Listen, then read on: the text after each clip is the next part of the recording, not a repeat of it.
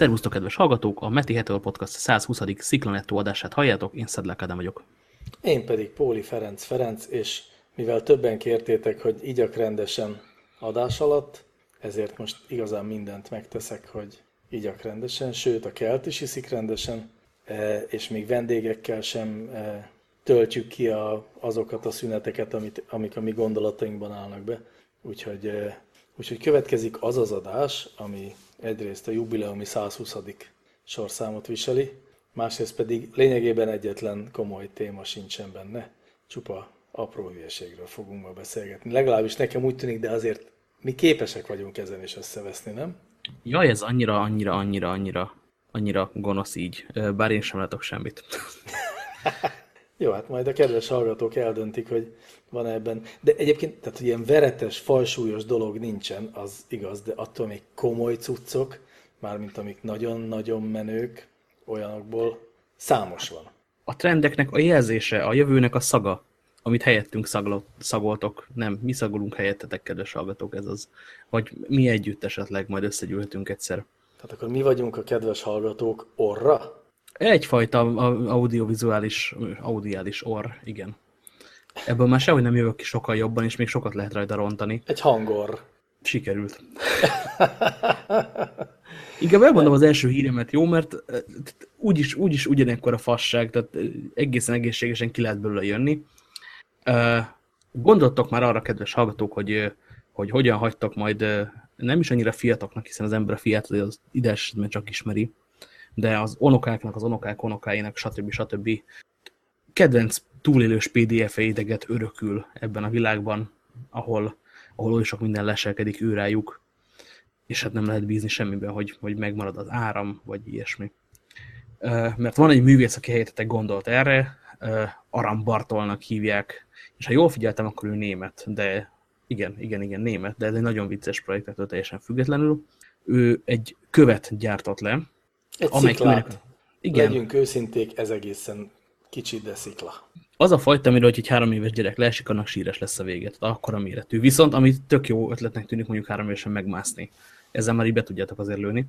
És az egyik vége piszok módon kormos, azért, mert az a sarka neki, ahol tüzet kell alatta gyújtani, hogy a sziklába épített termogenerátor elkezdjen áramot termelni, amely áramtól felkeljen a sziklába szintén beleépített wifi router, amely router, hogyha felcsatlakoztok bármilyen olyan eszközzel, ami beszéli ezt a nyelvet, akkor meg lehet nézni a sziklán magán megosztott túlélős PDF-eket. Ugye milyen egyszerű.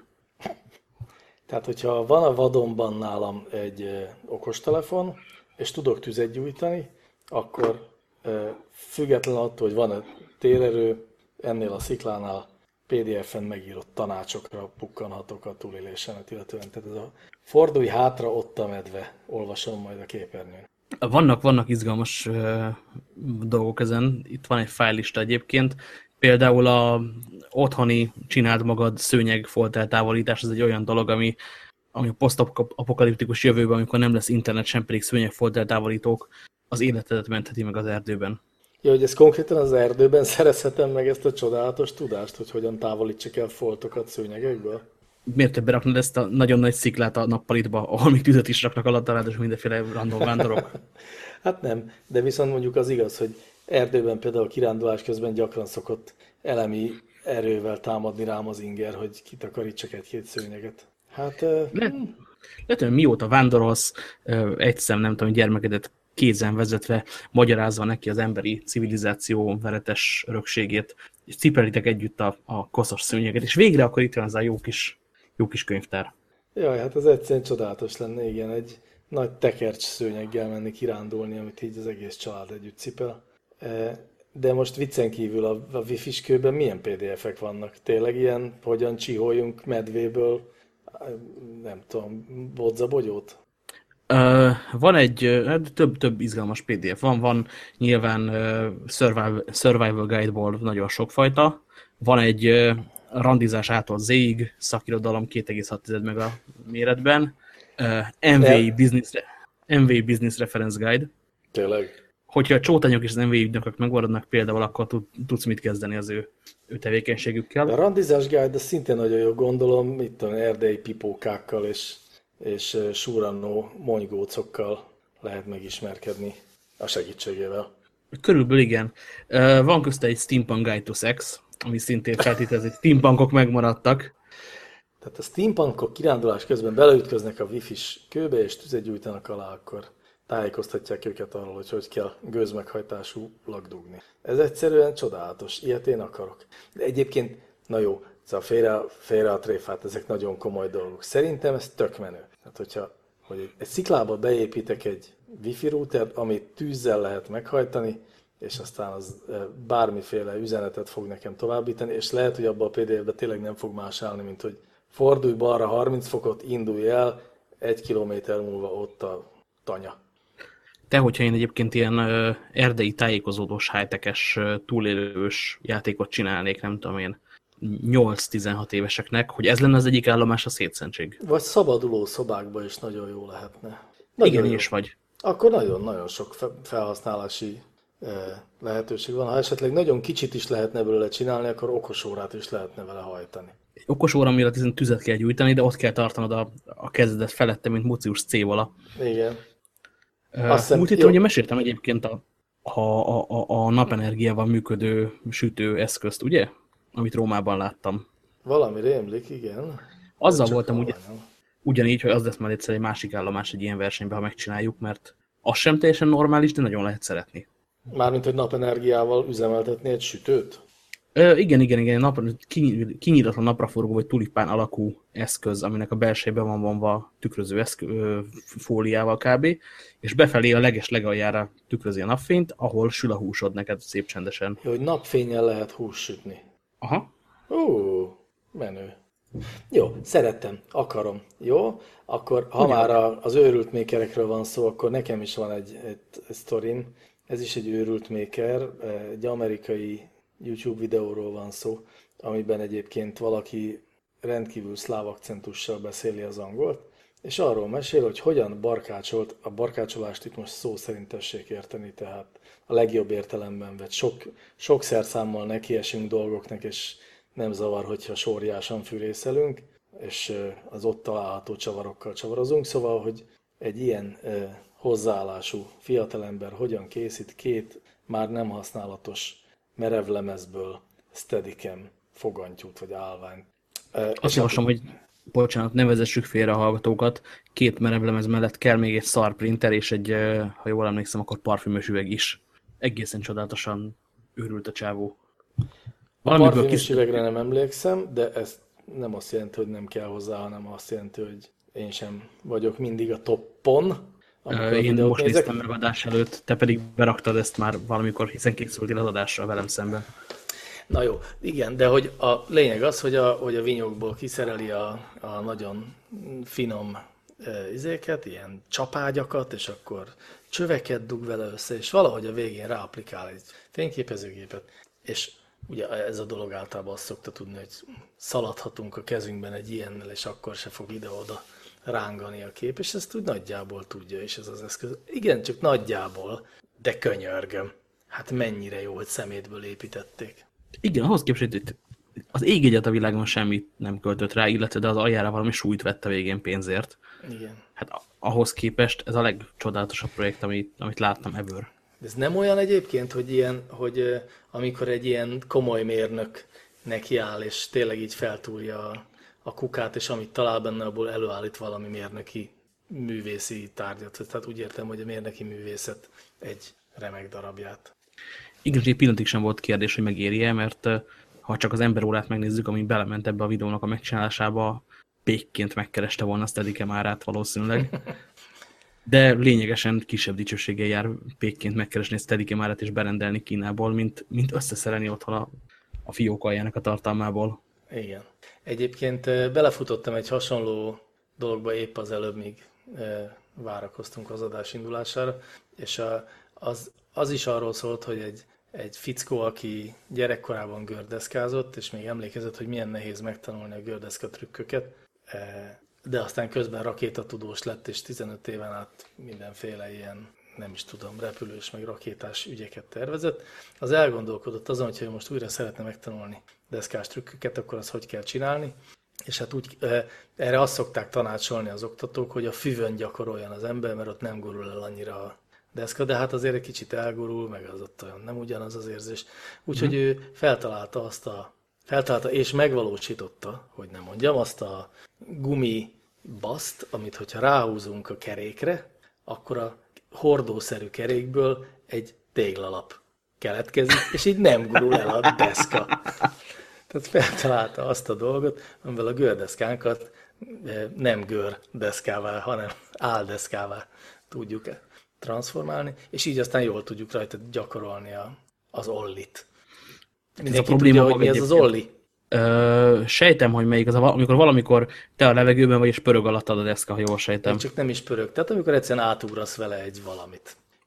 Akkor ez az a sima átugrós izé, és mindezt onnan tudom, hogy a leányaim kifejezték abbeli vágyukat, hogy ők gördeszkás menő csajok szeretnének lenni, úgyhogy beszereztem számukra a legolcsóbb elérhető gördeszkákat, és kimentünk az utcára, és mondták, hogy akkor ők most akarnak csinálni egy-két trükköt. Én mondtam, hogy előbb tök jó lenne, ha mennének egyenesen, vagy valami, vagy mondjuk a második lecke, hogy egy kicsit kanyarodjanak el, és akkor rájöttek, hogy ezt meg kell tanulni, és ezért aztán elkezdtem keresni az interneten mindenféle oktató videókat, és hát talán mondanom sem kell, oktató videóból giga mega szuper rohadt jók vannak, és így aztán most már én is tudom tanítani a lányokat gördeszkázni.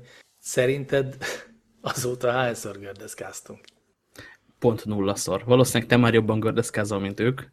De úgy is kezdődött a dolog, hogy én már jobban gördeszkáztam, mert én gyerekkoromban egyébként az akkori csodálatos mékerségnek hála, mi szerint apukám levágott egy ilyen rétegelt lemezből egy gördeszkaszerű formát, és az aljára felerősítette a kinőtt görkorcsolyámnak azt az egymás melletti görkorcsolyának, tehát aminek ilyen párokban van két-két kereke, annak a kerekeit, amik egyébként egy ilyen gumi téglalappal kapcsolódtak a gördeszka aljhoz, vagy deszkához. És így egészen úgy működött, mint egy deszka, és azon megtanultam nagyjából gördeszkázni. Úgyhogy most így 167 évvel később, amikor a lányoknak akartam ezt megmutatni, akkor tulajdonképpen egészen olyan volt, mint hogyha tudnék vele gurulni. Jó volt, de közben nagyon sokat gondoltam valamilyen eszközre. Az igazság, nekem sokkal rövidebb volt a gördeszkás pályafutásom. Egy csanyiki kirándulást hagytam ki lehorzsolt arccal, amit egy szovjet típusú gördeszkának a büszke tulajdonosaként szedtem össze, és utána már sokkal kevésbé tűnt menőnek ez az egész dolog. Igen. Úgyhogy visszatértem a biciklihez. Azzal is dőltem el, de az sosem volt annyira durván kínos, mint gördeszkával rögtön az elején összetörni magadat. Viszont egyébként az jutott eszembe, hogy ha még akarod durvítani ezt az egész menőcsajok lenni, és szerepmodell és a többi játékot, akkor egyszer mutattam nekem egy nőt, azt hiszem, hogy Fuchs Peti barátom volt, aki talán már volt itt a műsorban vendég, de hanem itt akkor 3-as könyvelésben, aki gör, valamint szördeszka designer. És addig nem hittem, hogy ez a munka ez létezik, és meg lehet belőle élni, de létezik, és meg lehet belőle élni. A menőség is kellnek egy olyan csúcsa, ahová el se látunk. Igen, ez valóban elég jól hangzik. Én ehhez képest csak annyival tudtam előállni így popkulturális alapokon, hogy megmutattam Avril Lavigne énekesnő klipjét, aki ugye egy ilyen, mégiscsak ő egy ilyen deszkás ikon, vagy hogy mondjam. Tehát olyan ő a deszkásoknak, mint... Jaj, de jó példát akartam mondani, de mindegy. Tehát jó, mindegy, mint Máté Péter az anyámnak, és akkor ezzel visszafogtam magamat. És egyrészt tehát így mondjuk a Skater Boy című klasszikus számot megnézhettem videoklippen, amit eddig még soha nem tettem meg, és nagyon, nagyon menőnek találtam, mert egyetlen deszkás sincs benne, azt hiszem, talán. Viszont ennek kapcsán eljutottam ahhoz az összeesküvés elmélethez, miszerint Avril Lavigne azt hiszem 2000-ben meghalt, valami csúnya fertőzés elvitte, de mivel éppen akkor annyira felévelőben volt a pályája, inkább a kiadó szerzett egy Avril Lavigne klónt, aki azóta is helyettesíti a halott énekesnőt, lemezeket ad ki, és fellép a nevében. Ez a nagyon jó. Milyen körben van elterjedve ez a csodálatos dolog? Hát biztos szélesebb körben, ha még én is rábukkantam. Elférnek egy sorasztal mellett, vagy már 2 kell foglalni? Nem, szerintem egy egész termet is megtöltenének ennek a elméletnek a hívői. De az annyira jó tényleg, hogy láttam olyan oldalakat, ahol ilyen anyajegyek hiányát és meglétét elemzik, meg a új formáját, meg csodálatos. Basszus, igen.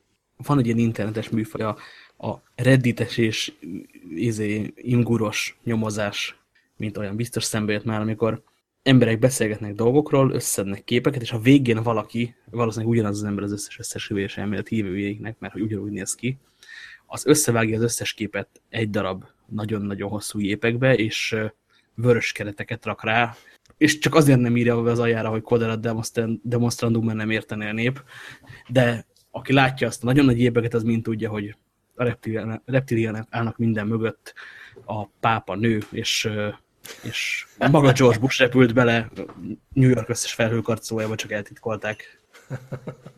Igen, ezek mind lehetségesek teljes mértékben. Arra gyanakszom azonban, hogy miközben, ha a kedves hallgatók nyilván hallják, hogy egy tömött buszra kerültem hirtelen, egyszer csak egy tömött busz érkezett ide a stúdióba, ezzel nem kell törődni. Szóval, hogy a Fappening kapcsán futottam én bele ebbe a nyomozási formába, amikor ugye nagyon hamar nekiálltak a nyomozók, a kép alapú nyomozók annak, hogy a kiszivárgott, vagy pontosabban kiszivárogtatott fényképeken látható csajokat megpróbálták beazonosítani, az szintén anyajegyek, bőrredők és hajtő átszíneződések kapcsán. Egyébként ez volt az a korszak, amikor egyébként azt hiszem az év legjobb, vagy leghülyébb angol nyelvű szóvicc az így felszállt. Így az angolban vannak ilyen különböző állatcsoportok, és annak mindegyiknek van egy neve, és nem csak simán raj, meg hasonlók, és akkor hogy hívják a csapatnyi mizogin férfit, és erre volt az a válasz, hogy subreddit. Bármikor, amikor eszembe jut, akkor sikít vagyok képes rajta röhögni. Na, kb. Ez is ez. Ha már a sikítva röhögésnél tartunk, akkor láttunk egy pranket, tehát egy ilyen kandikamerának neveznéd magyarul? Vagy? Nem, inkább ezt én pont trükknek, vagy nem is tudom. Mindig is menjünk tovább. Social hacking a dolog, és valami vicces az a lényeg.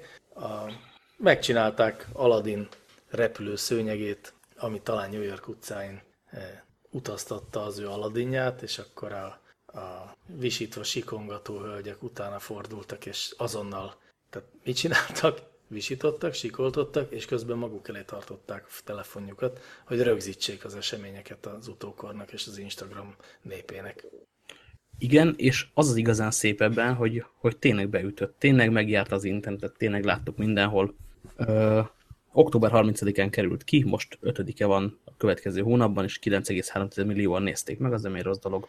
Mindeközben a trükk, amit használtak, az tök egyszerű. Aladdin egy elektromos gördeszkára szerelt keretbe belefeszített piros szőnyeg alakú dolgon ül, aminek még vannak rajtjai is. Viszont mivel ezek a gördeszkák elég alacsonyak ahhoz, hogy jól nézzenek ki, plusz a csávó nagyon meggyőzően pózol ezen a szőnyegen, meg áll, meg néz előre, meg csak abu hiányzik a válláról. Ezért mindenkinek rögtön megvan a poén, mindenki elkezd gondolkodni, mindenki fotózza és mindenki sikít. Tökéletes ötlet, nagyon szépen végrehajtva. Igen, és azon ritka esetek egyike, amikor egy ilyen prankből, hogy mondjam, csak nem lóg ki a logó. Tehát nem tudjuk, hogy pontosan ez kinek volt a... Elkezdtünk szétesni, úgyhogy nem lóg ki a logótól.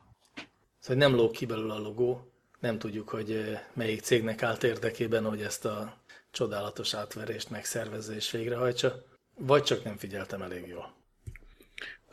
Egyébként a kommenteket olvasgattam alatta egy darabig, és mintha ezek ilyen amerikai YouTube sztárok lennének, csak nagyon meglepő módon nem az életükről beszélnek, és arra, hogy milyen sminket kaptak ajándékba éppen, hanem cserébe ezt egyébként nem olcsó hülyeséget csinálják, mert hogy eleve ez az elektromos gördeszkot valaki rá is mutat, hogy nagyon szép azt nézni, hogy nyugodt szívvel fúrják tele dolgok, hogy megtartsa a keretet, miközben mindenki tudja, nem tudom én, $1500 hasonló összeg. A YouTube sztárokról jut eszembe, hogy neked meg volt az, hogy most egy híres ausztrál YouTube sztárlány először felfedte titkait, majd zokogó rohamot kapván élőadásban kilépett a szociális médiákból. Ezt láttad? Láttam, még mindig nem hiszem el. Mert hogy azt gondolod, hogy ez is művészetének része? Nézd, mert volt egy kész oldal, ahová áthívta az embereket, ahol kizárólag őszintén csak az ő lelkének tartalmát fogja megosztani a jövőben. Nagyon sírt azon a felvételen, én elég sokáig végignéztem egyrészt, másrészt olyan sokszor ismételte önmagát, hogy arra gyanakodtam, hogy ez nem lehet előre teljes mértékben forgatókönyv szerint működő dolog, mert hogy valóban kb. 15-ször mondta el azt, hogy csak az igazi életeket mutassátok meg a világnak, legyetek igaziak. Ezt mondogatta nagyon hosszan. Néztem korábbi videóit, ott persze viszonylag örült, de egy dolog miatt érdemes volt megnézni. Ha már így láttam ezt a végső kitárulkozást, amiben elárulta, hogy egy-egy spontánnak látszó Instagram felvétel mögött hány száz elkattintott felvétel és behúzott has és berendezett környék és szponzorok által fizetett ruha állt. Szóval, hogy ezt meghallgatva megnéztem a korábbi vlogjait is, és azon azt láttam, hogy az ember Ausztráliában YouTube sztár, akkor egy egészen más apparátussal dolgozik, mint egy magyar YouTube sztár. Tehát ugyanúgy mondjuk 20 éves, vagy ilyesmi, vagy 18, ugyanúgy érdektelen marhaságokról beszél, de szemben a magyarokkal vagy nem mindig a hálószobájában ül, és mindig ugyanazt a falat látjuk a háta mögött, hanem remekül megvágott, feliratozott, modern effektekkel ellátott kisfilmeket kapunk, amiben meglepő természetességgel mozognak ezek a csajok és pasik. Csak nem azt mondod, hogy kisország kis YouTube sztár. Hát de azt mondom, és ez pedig, ugye ebben a történetben igazán nem lenne muszáj, vagy várjál, utána gondolok, de muszáj lenne. Jó, igen. Tehát rájöttem, igen, egy Magyarország méretű országnak nem érdemes stúdióban vágott YouTube sztárokat adni, mert nincs az a reklámozó, aki ezt így megfinanszírozná, tehát nincs miért megfinanszírozni, és ugye ez az a dolog, amit ráadásul külföldre eladni nem lehet. Bár esetleg egy román hangalámondással, vagy egy lengyel hangalámondással, az tulajdonképpen vicces lenne, nem? De kizárólag akkor, hogyha tudunk rá EU-s pénzt kérni, hogy egy visegrádi YouTube sztárt kitenyésztjük. Lehetőleg alumíniumkádban.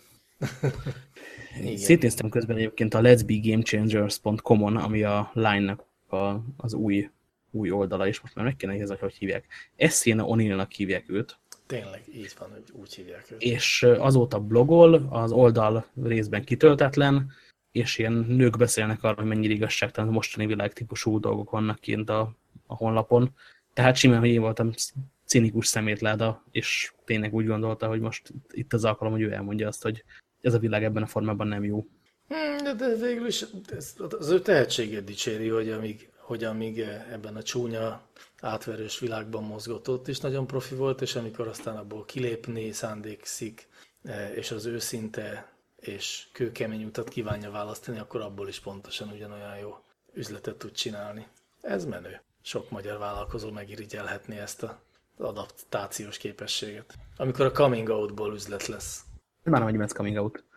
Hát olyan értelemben igen, hogy elárulja azt, hogy a spontánnak látszó megnyilvánulások YouTube sztáréknál mekkora nagy nem spontánságok. Ezt nem gyanította korábban mindenki, hogy ez műsor? De nem pont ugyanaz, mint amikor a pankrátor egyszer csak azt mondja, hogy mindjárt tudjuk, hogy rajta már arc van? Ez szerintem úgy van, hogy talán azt hihetnénk mi így egymás között, hogy de mindenki gyanította.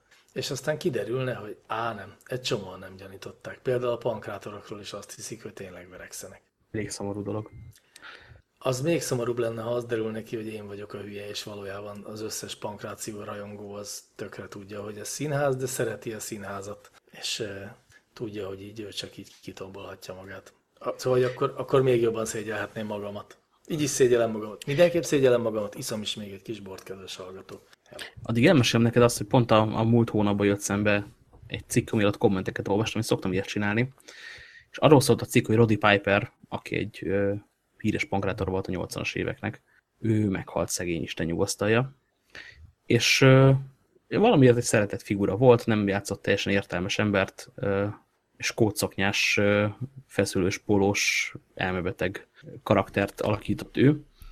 És valaki így visszaemlékezett arra, hogy is volt az a rész, biztosan emlékeztek ti is, elmondja a kedves olvasónak, amikor valami pankráció végén a nem tudom én, X-doktort nagyon-nagyon megverte, és utána bejöttek a mentők, és elvitték, és lehetett látni a kinti kamerállásból azt, hogy Roddy még beugrik utána a mentőautóba, egy gyertyatartóval, és hogy neki hetekig tartott azt feldolgozni, és hogy egy komoly pankrációs élmény az, hogy Milyen lehet az, amikor valakit már visznek el mentőautóval, és utána megy még a másik, hogy egy kicsit gyilkolja benne, és ehhez képest arra ráébredni, hogy ez valójában színház, nem volt az igazi. Ó, édesem. Ugye, hogy... Tehát lehet, hogy 4 évesen például ez egy komoly dolog.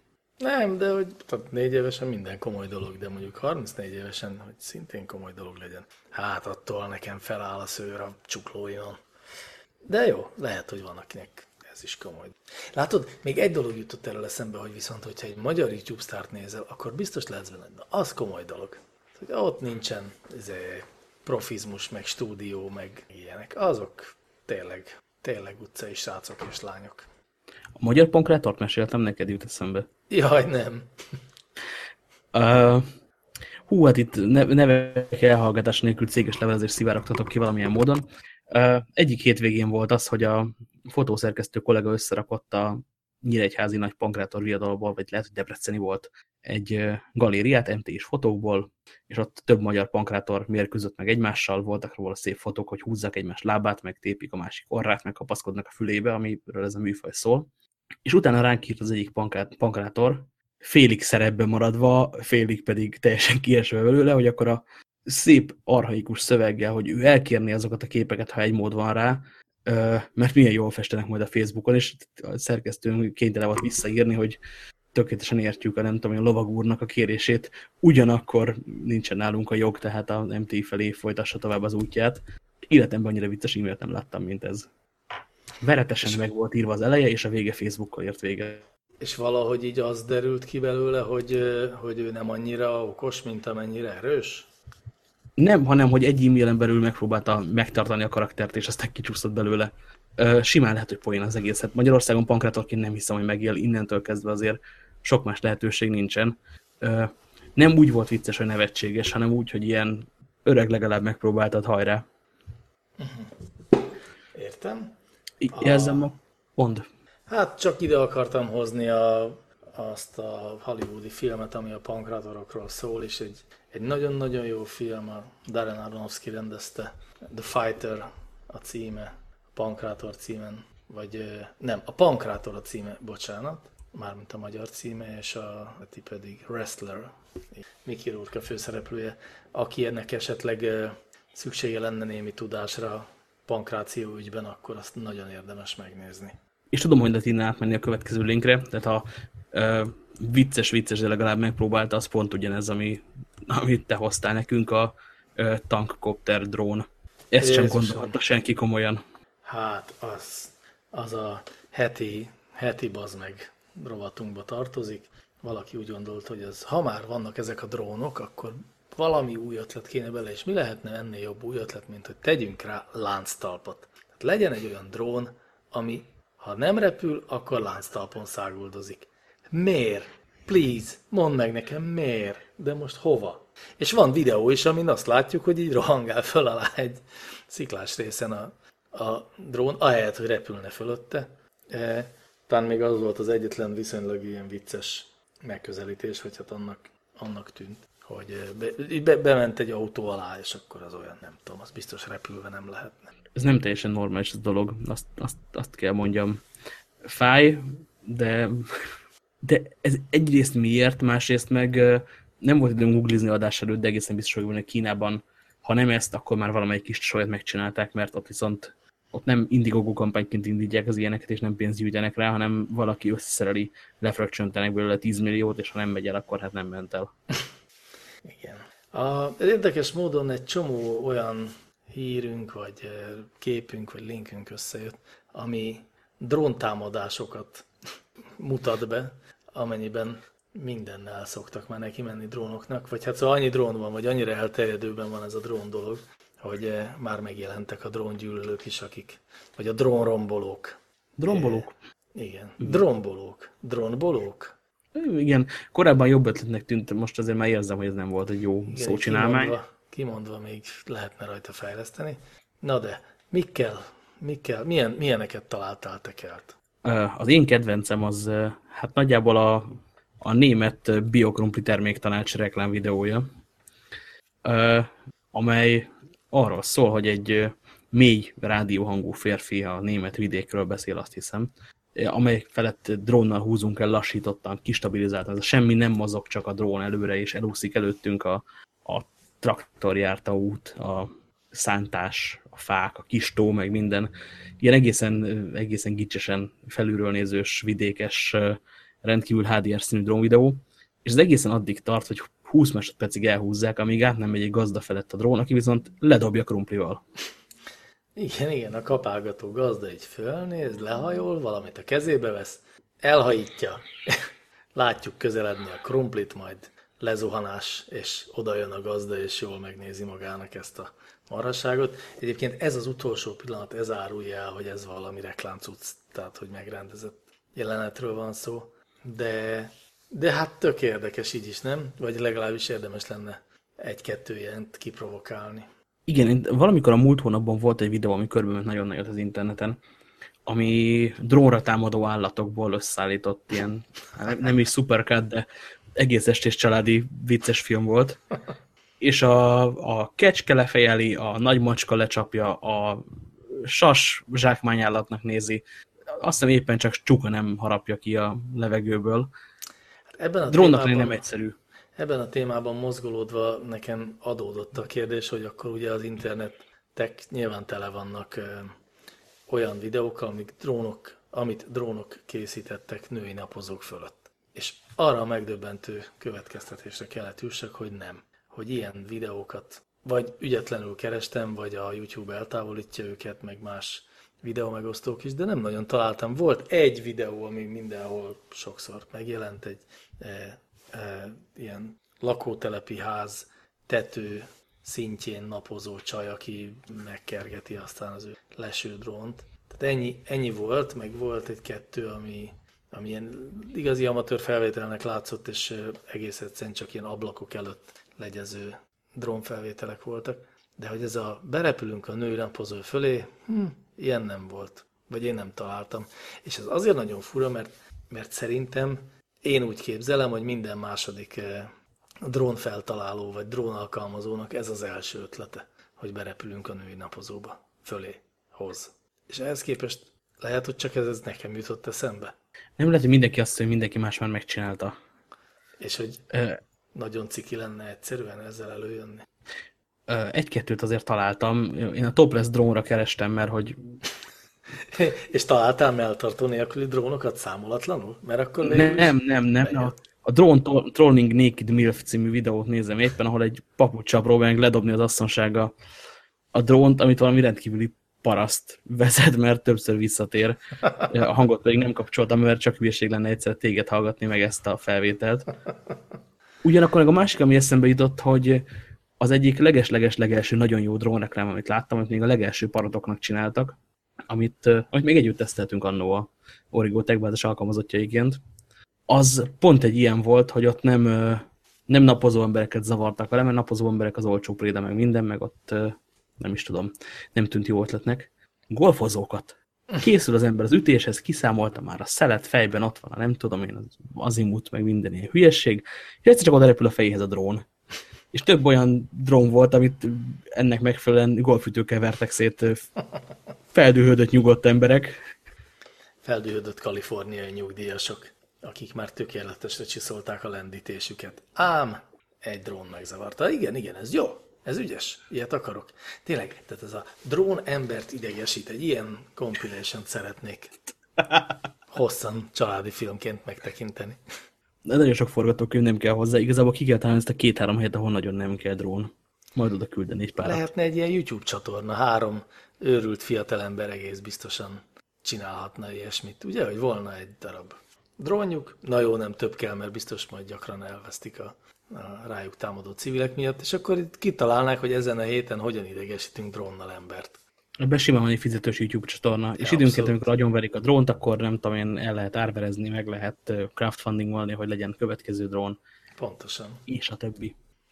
Kedves vállalkozó drónpilóták, bankkártyánkkal rendelkezésekre áll egy előfizetési díj erejéig. Én is nézném. Én is nézném. Akkor megbeszéltük, hogy ilyen legyen. Amúgy találtam egy érdekes drónos dolgot még. Mégpedig az, hogy a banggood.com, ami még a DX-nél és a Alibabánál és meg az AliExpress-nél is furcsább dolgokat tartalmazó elektronikai kínai oldal, az most nagy akciókat hirdet, hiszen jön a karácsony is, hogyha novemberben rendel az ember, akkor még az is lehet, hogy megjön Kínából, vagy ha nem, akkor hát annyira közel a húsvét. És van például FPV drónjuk, ami versenyzésre tenyésztett az elején kamerával kinéző, sőt, még van rajta kis fényszóró is, hogy este röptetnéd az eszközt. Nagyon pici, nagyon erős drón. És ugye ez az, amihez fel kell venni a szemüveget, és azon keresztül nézel ideális esetben, és te vagy a kis Anakin. És már a tény is, hogy ez egy létező eszköz szubkategória, és nem is egy van belőle. Tök izgi. És mennyibe kerül? Ez drága egyébként. Nem akarok hülyeséget mondani, mert 44 000 forint volt. Oh. Meg még kell persze a szemüveg, meg a vevő, meg az irányító, meg ez az amaz. Tehát, hogy még nem a megrendeltük és kivisszük a játszótérre széttörni kategória, de már majdnem azért. Na jó van, hasadjunk le a drónokról, kicsit sokat beszéltünk róluk, és annyi más szép dolog is van a világon pedig. Hát pláne, hogy hoztad ezt a linket, ami válaszol arra a kedvenc kérdésemre, hogy mit fognak csinálni az emberek, amikor egy alkatrész rendkívüli módon rohadt olcsó lesz, és $15 egy zacskónyit adnak belőle. Igen, valaki megcsinálta azt a kamerát, amire szerintem nem csak én vágyom, de én nagyon, bár iszonyú hülyén néz ki. Úgy hívják őt, hogy Light 16, ugye? Ez a leghülyébb név, amit egy kamerának lehet adni egyébként, ezúton gratulálok.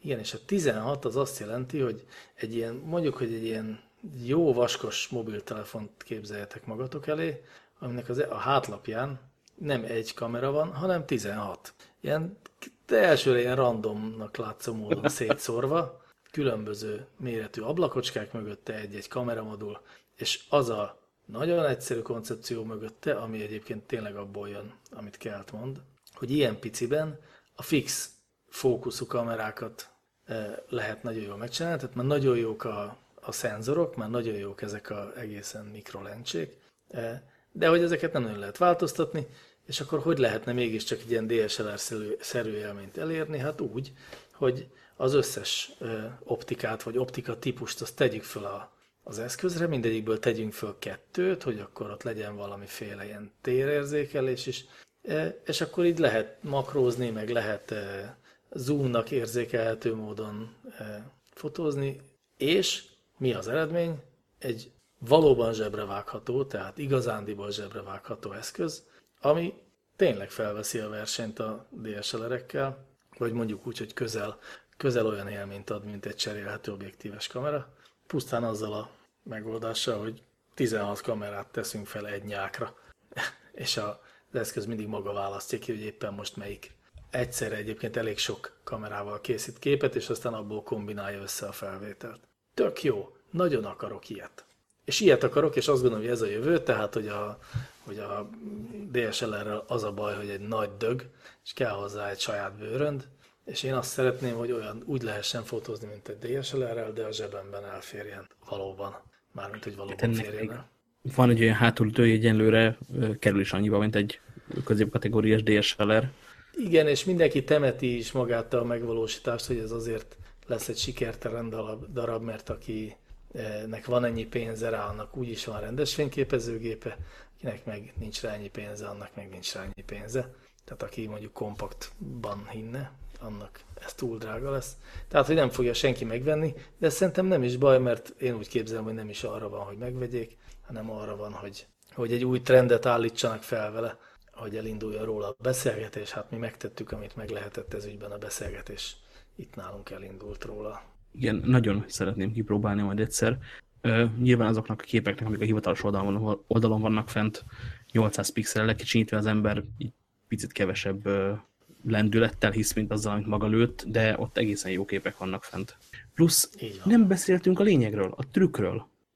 Miszerint vannak benne olyan kamerák, amik nem kifelé néznek a géptestből, hanem a géptest mentén, vagy a géptesttel párhuzamosan, és egy tükrön keresztül látnak ki, mert úgy fért bele. Ezen már nagyon kacagtam. Hogy... Nekem úgy tűnik, hogy az összes ilyen egyébként. A legkisebbek nem, azok egyenesen látnak át a hátán.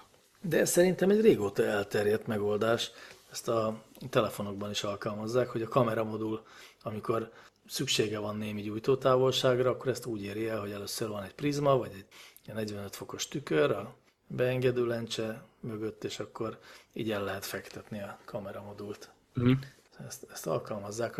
A kompakt fényképezőgépekben tudom, hogy ott elég régen, talán a Sony csinálta meg először, de persze most nyilván hülyeséget mondok, úgyhogy töröl, ez a mondat töröl. Azt mondom, világéletemben olyan telefonom volt, ami borzasztó képeket készített, ez már szokásra nem esedett, majd legközelebb. Én most már borzalmasan, nagyon keményen várom azt, hogy egyszer legyen egy olyan telefonom, amivel jó fotókat lehet csinálni. Erről jut eszembe, sétáltam tegnap egy Canon sajtótájékoztató keretében nem azzal a géppel, amit bemutattak, mert azt elvitték a nálam sokkal gyorsabb újságírók, úgyhogy helyett egy 7D-vel, meg egy nagyon nagy látószögű objektívvel, de nem is ez volt a lényeg, hogy mivel, hanem hogy hol. Időnként vannak szervezett túrák, meg be lehet jutni, hogy az ember kilincsel, meg kér, meg könyörög az óbudai gázgyárba, arra a részre, ami nem Graphisoft Park, hanem ipari műemlék. Rendkívüli módon izgalmas. Például van egy mai napig működő, hogyha visszakötnék bele a drótokat, 110 voltos generátoruk, amit még a szép emlékű lángépgyárban gyártottak valamikor a század előn.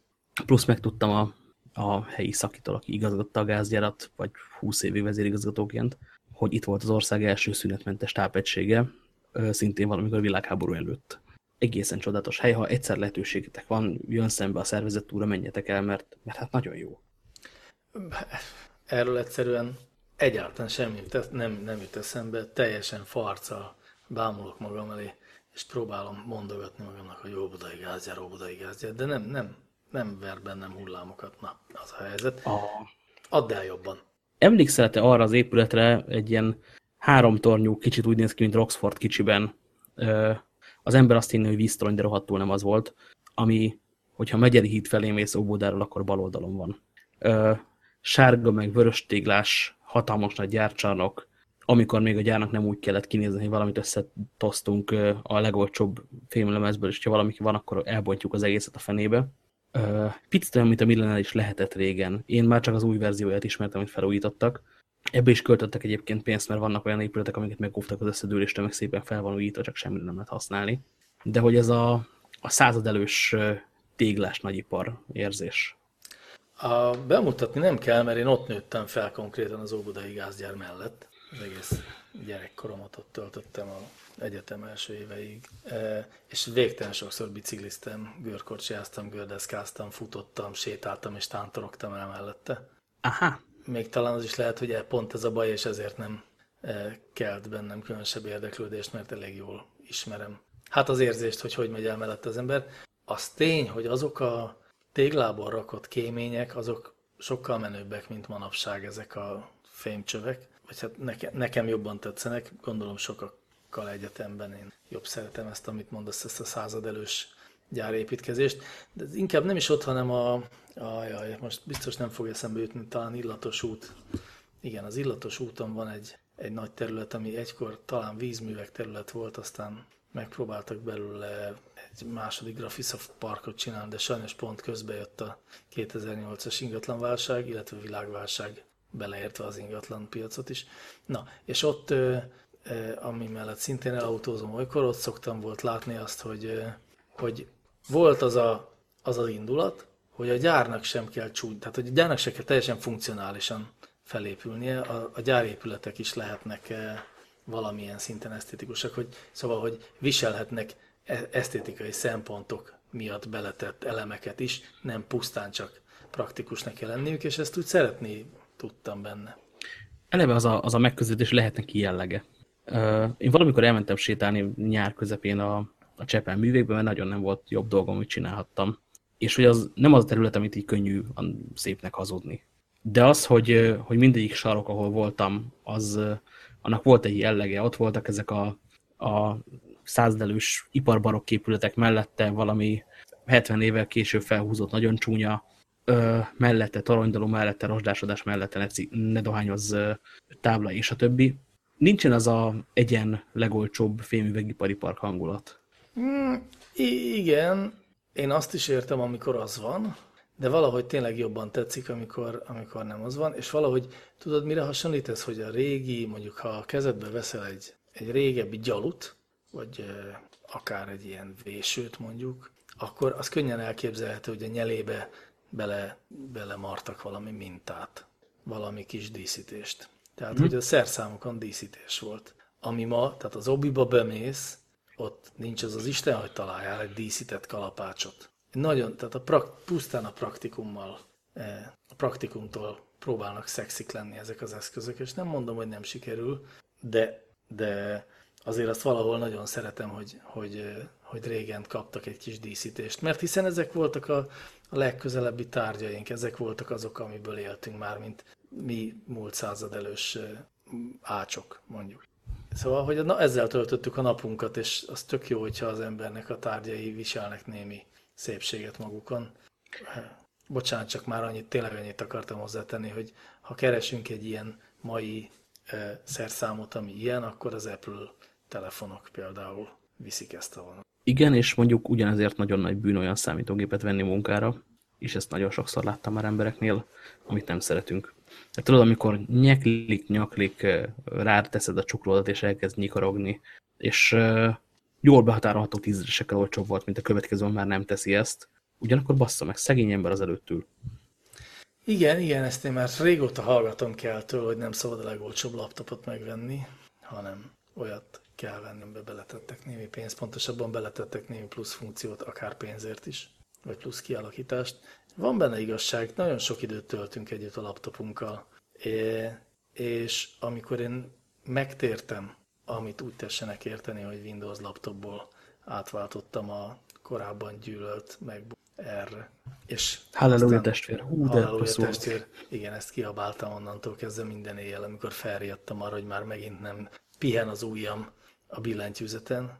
Szóval, hogy akkor pont ezt éreztem meg, hogy az a különbség egy Windowsos laptop meg között, egyebek mellett, hogy ez így. Érzem, hogy ezt szépnek akarták megcsinálni, hogy esztétikusnak, hogy az esztétika az egy szerepet, az egy fontos szelete volt a tervezési folyamat. És ettől valahogy szerethetőbb.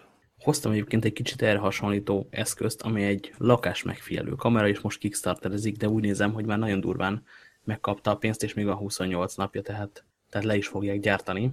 Ez az Uló névre hallgat, és úgy néz ki, mint egy bagoly, és a szemeivel még így kacsingat is megnéz jobbra-balra. Hát úgy tessék elképzelni, kedves hallgatók, hogy van a két nagy szeme az egy mondjuk okos órányi ilyen kerek kijelző, színes kijelző, és akkor ilyen szemanimációk futnak ott. Ettől végtelen kifejező lesz a tekintete, olyan, mint egy modern rajzfilmfigura, csak tényleg ott van a faladon. Igen, és hogy sehová nem tudnám beépíteni az életembe, mert nincsen szükségem lakás megfigyelő kamerára, még ha bagoly alakú sem. Viszont ha egyszer szükségem lesz, akkor erre a gondolatra visszatérünk. Egészen más, amikor valami nem hálózati kamerának akar kinézni, hanem egy tárgy.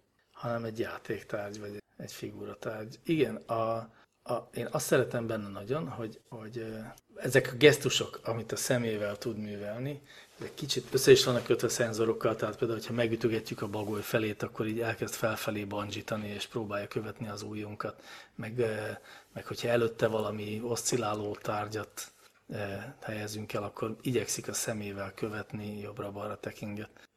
És nekem az volt az érzésem, hogy elnéztem, hogy szemben az ilyen uncanny-vel is, tehát a hihető és a műnek látszó, határán mozgó ilyen számítógépes animációkkal szemben, amik tényleg nagyon zavarók, és tényleg azt érzed, hogy ez éppen, hogy nem valódi, tehát jól láthatólag nem valódi, ez a bagoly, ez egyáltalán nem uncanny valley, egyáltalán nem is jut eszembe, hogy bagoly, de a gesztusok, amiket kifejez, vagy az érzések, amiket megjelenít a két szemével, azok végtelen jól működnek. Igen, nem a biológiára épít a tervezése, hanem és nagyon jól mondtad, ez filmes, hanem azokra a gesztusokra, amiket megtanultunk Disneyből, meg Pixarból, meg animéből, meg minden ilyenből, és amit mindenki ért. És ezek tök antropomorf gesztusok belerakva egy állatba, amit már tudunk, hiszen gyerekkora óta mindenki látott már ilyeneket, vagy gyerekeivel együtt, vagy a többi.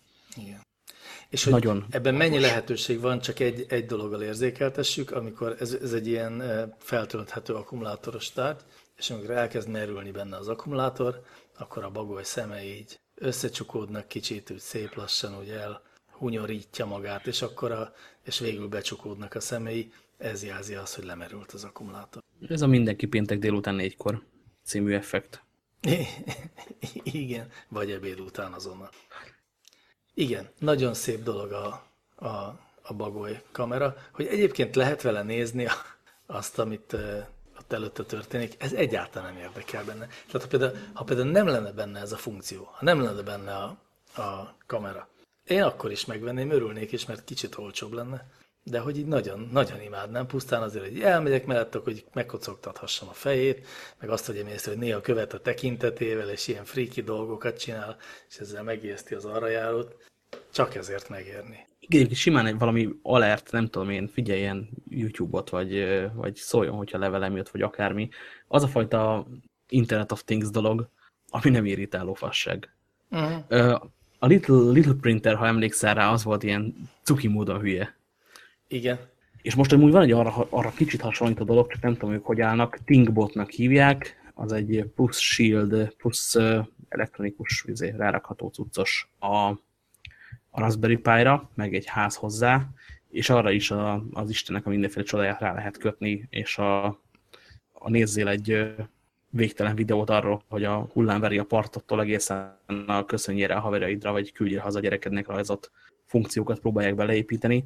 Nem ennyire csinos, mint a Bagoly, mert nincs ennyire kitalálva, de tök benne van az a cukiság faktor, hogy egyszer csak jó lesz. És mondjuk egyen nyitottabb pont, mint a Little Printer volt. Na jó van, most már tényleg túlrajongtuk magunkat, eddig mindent, amit említettünk, azt körbenyalogattunk, mint egy lelkes kutya a csülköt. Úgyhogy ezennel bekapcsolom az gyűlölködő rovatunkat. Ki, mit és miért gyűlöl, illetve miért gyűlöljük azokat, akik gyűlölnek valamiket. Ez következik. Most először is tollhegyre tűzzük, vagy mikrofon végre, nem tudjuk mikrofon végre kapni, akkor tollhegyre tűzzük Susan Crawfordot, aki egy ilyen közíró a medium.com saját újságjában, mondjuk így, vagy hogy mondjuk ez tartalomszolgáltatásában. Az egyik még nem zárt saját újságában. Az egyik még be nem zárt saját újságjában szerző, és azt fejtegeti, hogy miért nem szereti az Ubert. Hiszen azt mindenki szereti, de ő nem szereti. Most a mindenkiből persze kihagytuk azokat, akik azért nem szeretik az Ubert, mert egyszerűen túl nagy a profitja, vagy túl sokat ér, és megfelelőképpen kommunisztikus gondolatokkal a fejünkben ez már önmagában kizárók, vagy legalábbis gyűlölkedésre okot adó lehetőség. De Susan Crawford ennél egy sokkal kevésbé magától értetődő, meglepőbb érvet kapar elő. Az Uber azért rossz, amiért az e-book, hogy nincs könyvszaga. Nincs taxi szaga? Hogy nincs taxi szaga. Szóval körülbelül arról szól az a hosszú cikk, legalábbis ha én jól dekódoltam, hogy egy város közszolgáltatásainak egyik eleme az utazási közszolgáltatások hálózata, például a taxik, és hogy a városi taxiban az a tök jó, hogy ilyen egységesen néz ki, és flottaszerű, és mindig tudod, hogy ha egy ilyen szín közeledik, akkor az biztos a taxi, ami közeledik. Szóval, hogy az valahogy a nagyvárosi szövet része a taxi, és hogyha ezt lecseréljük ilyen szedett-vedett mindenféle autókkal, mindenféle sofőrökkel, akkor valamit elvesztünk a közfunkciók egyikéből. És hát én meg azt gondolom, hogy ez nem feltétlenül marhaság, de azért olyan nagyon nem érdekel, tehát nem érzem azt, hogy egy várost Londonon kívül a taxiai határoznának meg, vagy definiálnának. Egyébként New Yorkot is, hogyha ikonikus filmjelenetekben gondolkodunk. Hát gondoltam rá, hogy mondjam, de mivel a Yellow Cab-et annyi sok város egyebek mellett Budapest is lemásolta, legalábbis a szín tekintetében. Most már azért a New York-i sárga taxi az azon túl, hogy egy csomó más színű taxi is van New Yorkban. De nem olyan. Hát majd ha leforgatnak a New York, vagy a budapesti sárga taxikról 1-2-3-4 filmet, akkor a sikeres lekopintásra térünk vissza. Egyébként nekem egy egészen más problémám van ezzel az egész vitával, és centiméterekre vagyunk ott, hogy leamerikaizzam az egészet. Az, hogy nagyon cuki módon emberek arra vitatkoznak, hogy az Uber lebontja a tömegközlekedést, amit a taxi jelent. Ami európaiként hihetetlenül vicces olvasni, mert tömegközlekedés az, amikor az ember felszáll a buszra, ahol nyilván kizárólag a szegény négerek utaznak, akinek még taxira sincsen pénze, viszont ráérnek várni, nem tudom, 20 percet. És suhan el a kérdés mellett az egész. Igen, vagy legalábbis a kérdésnek az európai változata mellett suhan el az egész. De ahogy abból is látszik, hogy ezt amerikai írja, és hogy nincs tisztában azzal, hogy ebben a másik országcsoportban milyen fura dolgok is tudnak történni, hogy azt mondja, hogy azért is szereti a taxikat, mert a taxitarifák tökéletesen kiszámíthatóak, soha nem fogsz csalódni, hogy mennyiért fogsz utazni, duplán, tehát ilyen kétszer ellenőrzöttek, és ha csak ránézel a taxiórára, akkor mutatja, hogy éppen hol tartasz, és hogy pont annyit kell fizessél, amit a taxióra mutat. És hogy ehhez képest egy budapesti az mennyire más gondol a taxiórákról, hát azt valószínűleg senkinek nem kell elmondanom. Egy magyar ember a taxióráról gondolja azt, hogy na, az a triplán meghekkelt, már a taxis sem tudja, hogy mikor mennyit csaló, de azt tudja, hogy hol van az a 3 gomb az autójában, amivel meg tudja pörgetni a taxiórát. Szóval, hogy ez az alap érzet tartozik, vagy csatlakozik a budapesti taxiórákhoz. Ehhez képest könnyebb talán úgy szeretni az amerikai taxikat, hogy azok ilyen megbízható, nem csalós, jó szolgáltatást nyújtó eszközök. Ez utóbbiban egyébként nem vagyok teljesen biztos. És abban sem, hogy amit a Mégoly elismertnek látszó újságíró itt leír, abban egy szemernyi elgondolkodni való is van. Amikor olvastam, akkor még nem volt ennyi válasz rá. Arra emlékszem, hogy azon kaptam magam ilyetten, hogy Douglas Rushkoff igazából nem írt alá hülyeségeket. Ki az a Douglas Rushkoff? Douglas Rushkoff ilyen csillogó szemű jövőszerető ember volt korábban eljönnek az internetes isteneink kategóriából. Szépen öregszik. Mindenesetre érdemes beleolvasni ebbe a vitába, ha más nem, akkor azért, hogy legyen az emberek kis idegenségérzete. Nem tudom, igen, az idegenségérzet, de ne csináljunk ebből egy Amerika versus Európa problémát, mert ennél talán globálisabb. Nekem egy kicsit ilyen tényleg a könyvszaga hiányolásának tűnik az, hogyha azt mondjuk, hogy a városi szövet versus, nem tudom, mert hogy természetesen nem lenne annak akadálya, hogy a sárgára festett taxik is az Uber szisztémája szerint kezdjenek el dolgozni. És akkor talán még a hatósági árakra sem lenne szükség, hiszen a taxis nem tudna csalni a taxaméterrel. Azért nem tudom teljesen elszakítani ezt az Amerika-Európa dologtól, mert hogy a város szövete versus a piac törvénye, meg a további kétbetűs kódok, vagy kétszavas kódok, az működik, erre fel lehet építeni vitát, de amíg más gondolunk a városról teljesen, és ebben a vitában nincsen benne az, ami szerintem, ami egy normál európai városban, amit mi megszoktunk, van, addig nagyon nehéz hozzá máshogy viszonyulni. Egy sokkal jobb vitát az Uberről, meg az ő hasznáról nagyon szívesen olvasnék, ez most pont nem az nekem. Igen, ez nem az, és igazad van, hogy én is nagyon szívesen olvasnék egy valódi vitát, amiben valódi érvek hangzanak el, nem hőzöngések, még nem politikailag meghatározott vélemények, hanem egyszerűen csak átgondolások. Az tök jó lenne. Úgyhogy kedves hallgatók, hogyha van köztetek Uber szakértő, jól író, oknyomozó, újságíró, akkor legyen olyan kedves, és kapja össze magát, és írja már meg az Uber sztorit rendesen. Kösz. Igen, ez a mi vágyunk. Címünk a régi, ide lehet küldeni majd a linkeket, továbbá 1.800 megjött a kocsia. Igen. És hoztam egy másik linket, amit én fogok utálni neked. Na, utáld nekem, kérlek.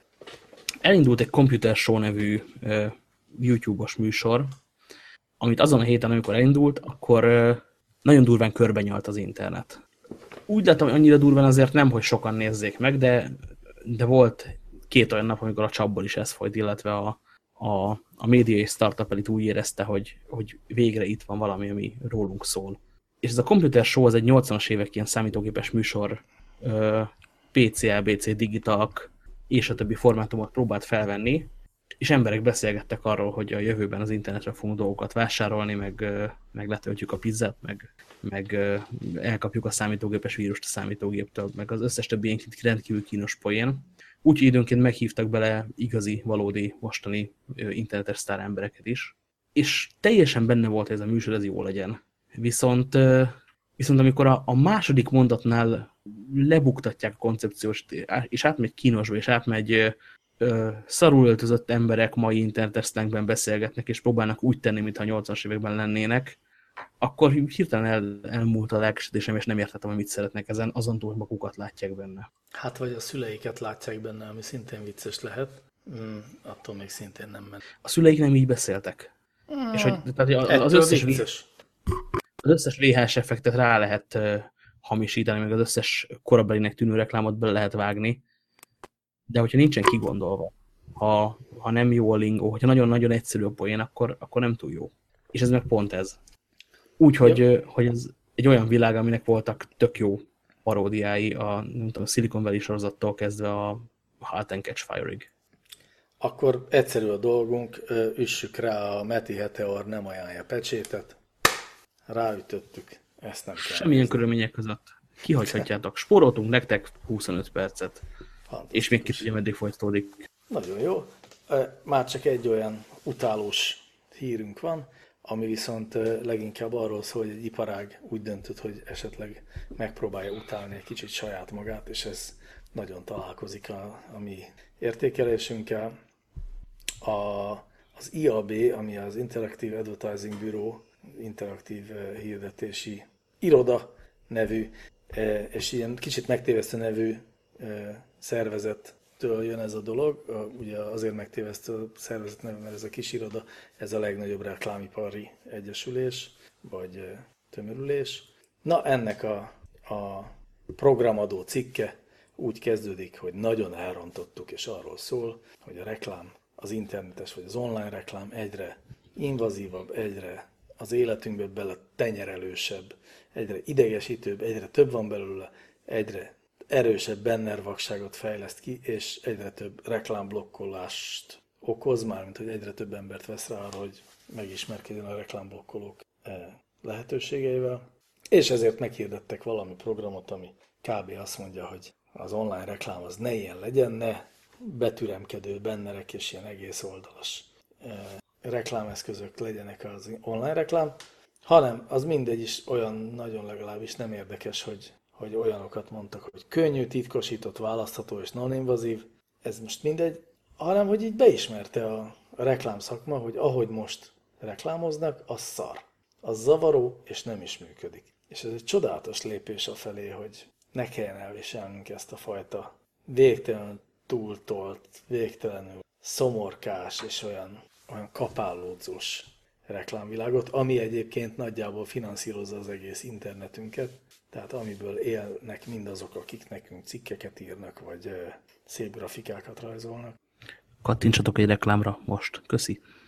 Így van, hogyha találtok ilyet a Meti Heteor honlapján, akkor arra először is, de ha esetleg nem találnátok meg, akkor az azért van, mert még nálunk nincsenek reklámok. Jól emlékszem, akkor az ennek a cikknek a vége, hogy az IAB rituálisan megtisztálkodott, levetette koszos gönceit, felvett egy tiszta és amúgy kizárólag jól megfizetett munkaerők által szövött szárit, hosszan nézett el a jövőben, majd azt mondta, hogy mi lenne, ha nem lennénk az emberekkel faszok, de ez opcionális.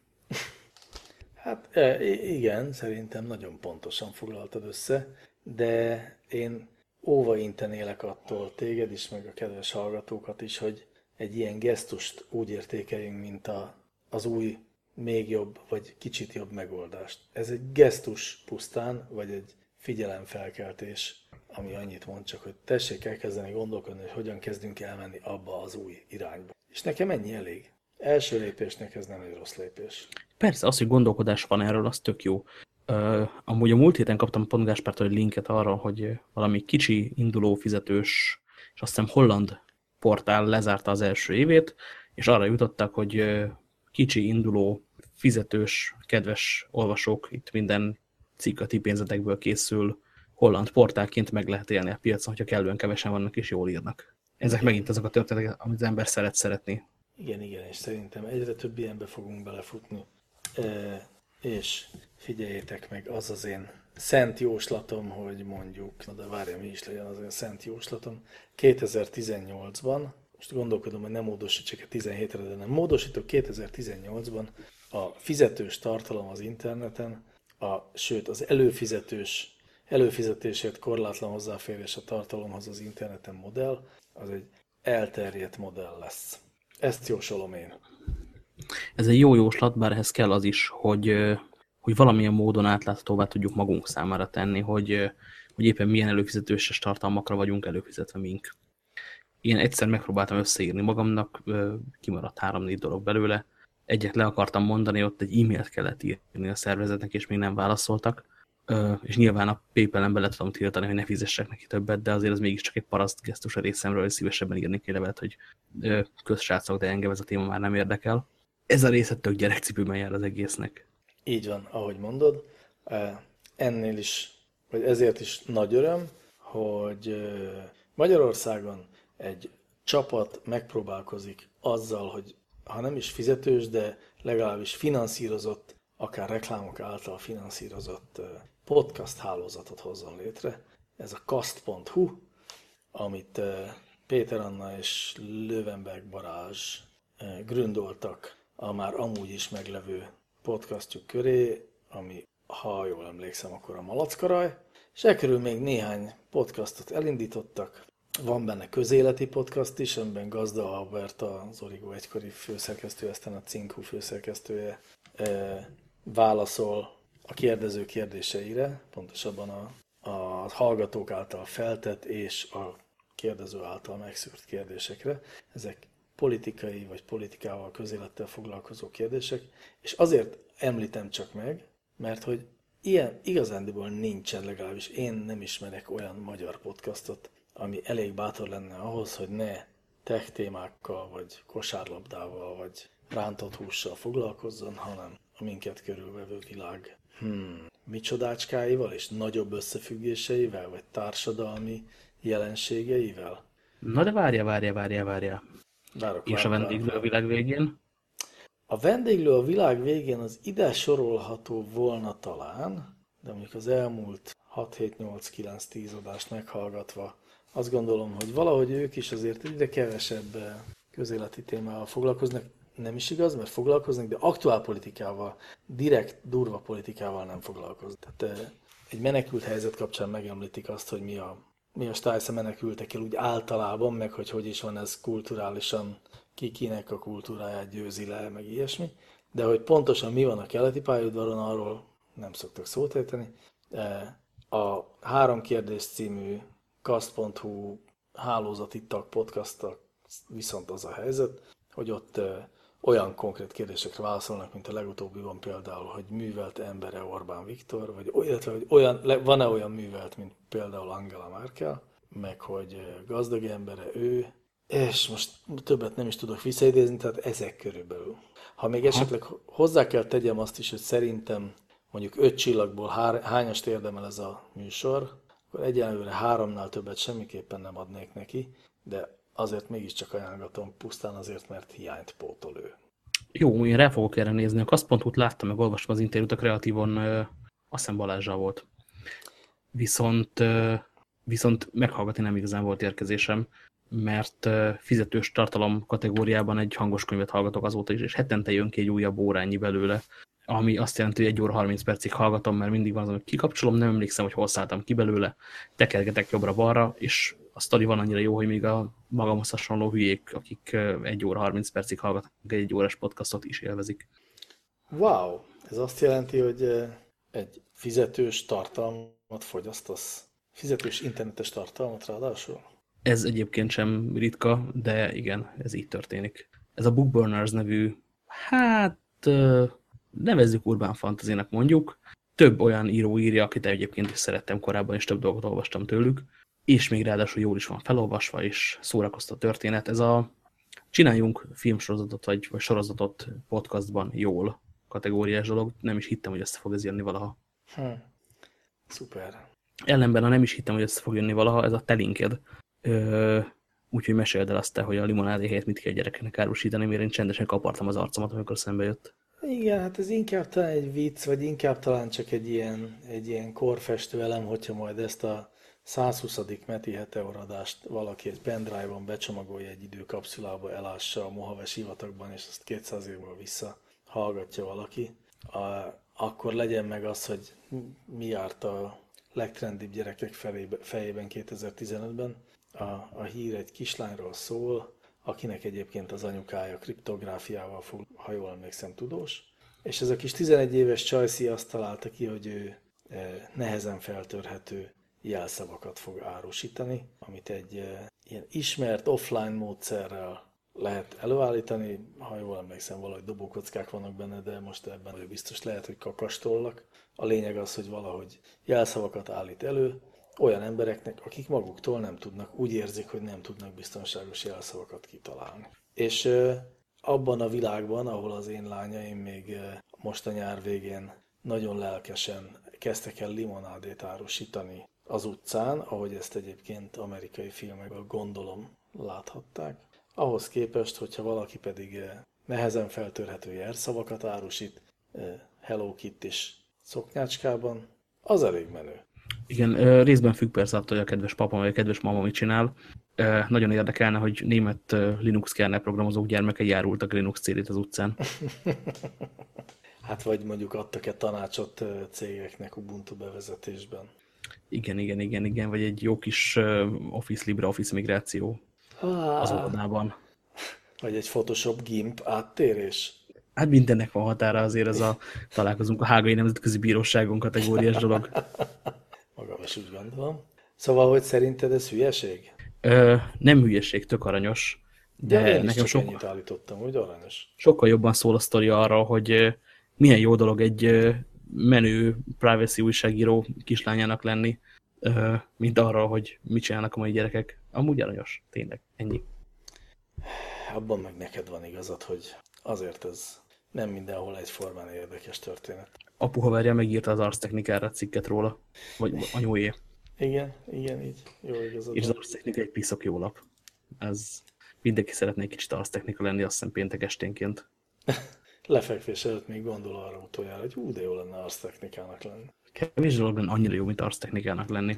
Esetleg mondjuk gazdagoknak szóló léghajónak lenni, az van olyan jó? Az nem annyira, mondjuk ilyenkor már úgyse hallgatják gyerekek az adást, hiszen este 11 van.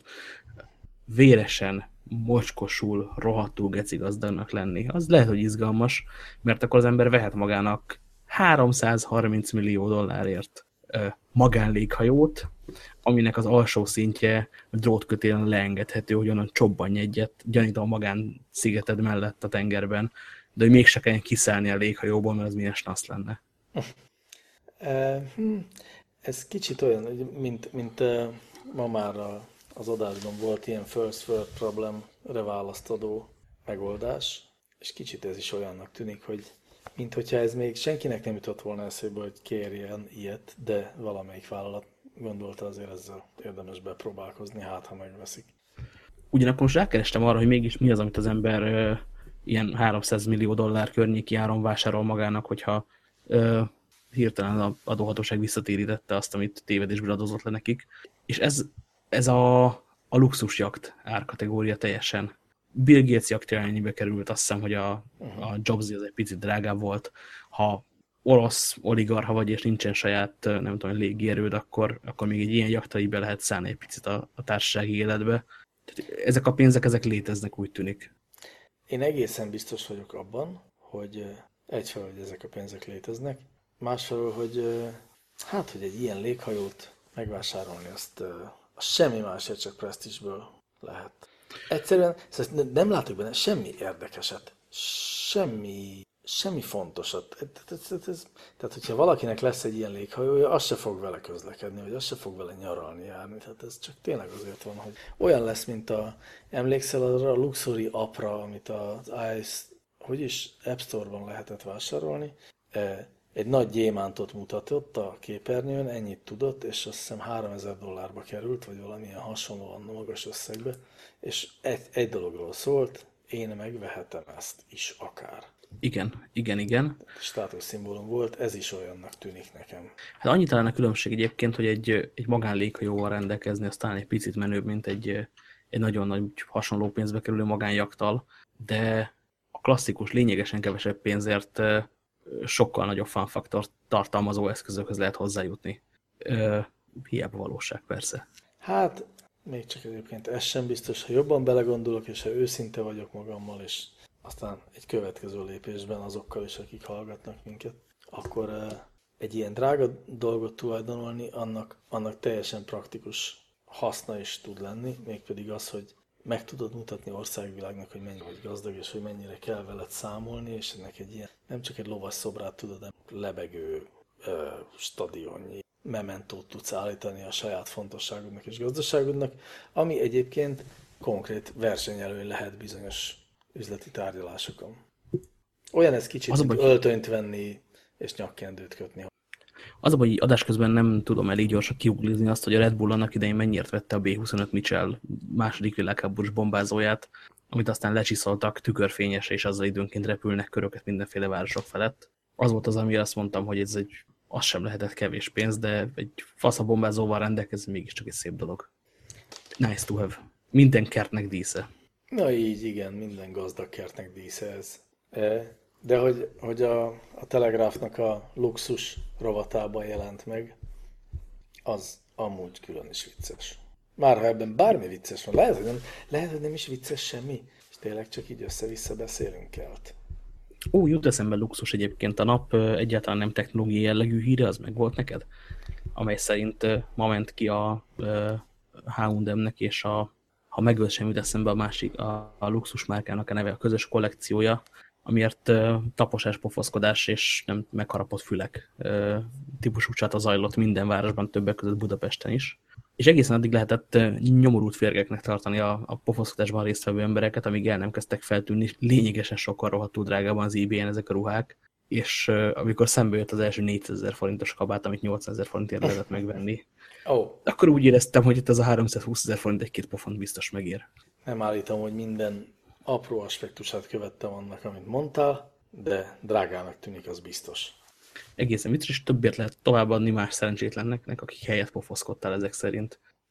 És innentől már csak apró híreink vannak hátra igazából, ráadásul egy picit avittas az egyik, amit akartam mondani, de mégiscsak születésnapja volt az internetnek, meg a hálózatnak, meg úgy általában ennek az egésznek, amin mi beszélünk, amin ti letöltöttek minket és meghallgattok, meg a többi. Az ARPANET első 2 számítógépét, ami az internetnek ugye az elődje volt, azt 1969. október 29-én kötötték össze és pingelték meg egymást vele. Mindenki kibontott valamit ennek a számítógépnek az emlékére, vagy ennek a kapcsolatnak az emlékére. A belinkelt csodálatos cikkben pedig a kapcsolat létrejöttének a kézírás naplófáját is meg lehet tekinteni, vagy különösen cuki szerintem. Igen, ez igazán menő. És van még egy linked, de te jóisten, de mi ez?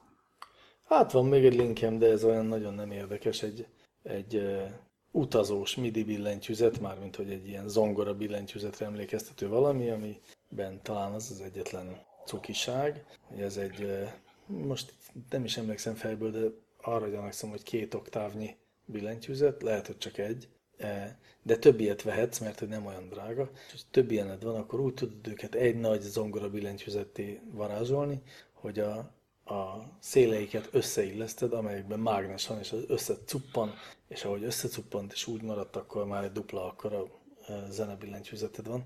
Azért tetszett ez az egész, mert hogy a magaddal hordozható MIDI kontrollert próbálta újra gondolni, és felismert, hogy a összetekerhető ilyen hajlékony billentyűzetek, azok ezért vacakok, a másik fajták azért vacakok. Ő csinált egy olyat, ami nem vacak, és ami még így is szállítható, és ha bár korábban arra vágytam, hogy lehessen egy szintetizátorom, most már sokkal inkább erre szavaznék, mert ha ezt összedugom bármelyik lapos, üveggel fedett eszközömmel, akkor azon fog futni egy olyan program, amiből a legjobb zenéket lehet kihozni, jobbakat, mint bármilyen szintetizátornak a bármilyen jéből elérhető játékokból. Értem. Még a mágneses kapcsolatról jutott eszembe egy utolsó dolog. Tegnap meetupon jött oda hozzám az egyik ismerősöm azzal, hogy elmentek az előző meetupon bemutatott Little Bits mágnesen összepattingatod az eszközöket, a végén nyomsz egy gombot, és az valamit csinál, típusú ilyen elektronikus Lego workshopra 2 darab gyermekével. Tehát a gyerekek elmentek, ők pedig ott várta őket, hogy kijöjjenek majd a végén. És a gyermekek azzal érkeztek ki a foglalkozásról, hogy mikor jönnek legközelebb, ezek mely napok lesznek, és addig vesznek-e otthonra. Amiből hát egyrészt az következik, hogy ez a haverom ez hatalmas egy problémával rendelkezik mostantól kezdve, másrészt pedig úgy tűnik, hogy ez a barkácsőnk mindenfélét, ami összepattintasz és működik, az nagyon lelkesítően tud hatni. arra gondolok, hogy viszonylag kevés emberre hat lelkesítően, de azokra viszont nagyon. Az ilyen igazi nisnek, kisebbségnek szánt szolgáltatás lehet, de annak tökéletes. Nézd, játszani fontos. Csak hogy egy igazi semmitmondás elhelyezzek ide a végére. Akkor Szedlák Coelho Ádámmal búcsúzunk, játszani fontos, legyetek emberek, nyíljon ki a szívetek, forduljon be a hasatok. Szeretet. Sziasztok! Peace, hello!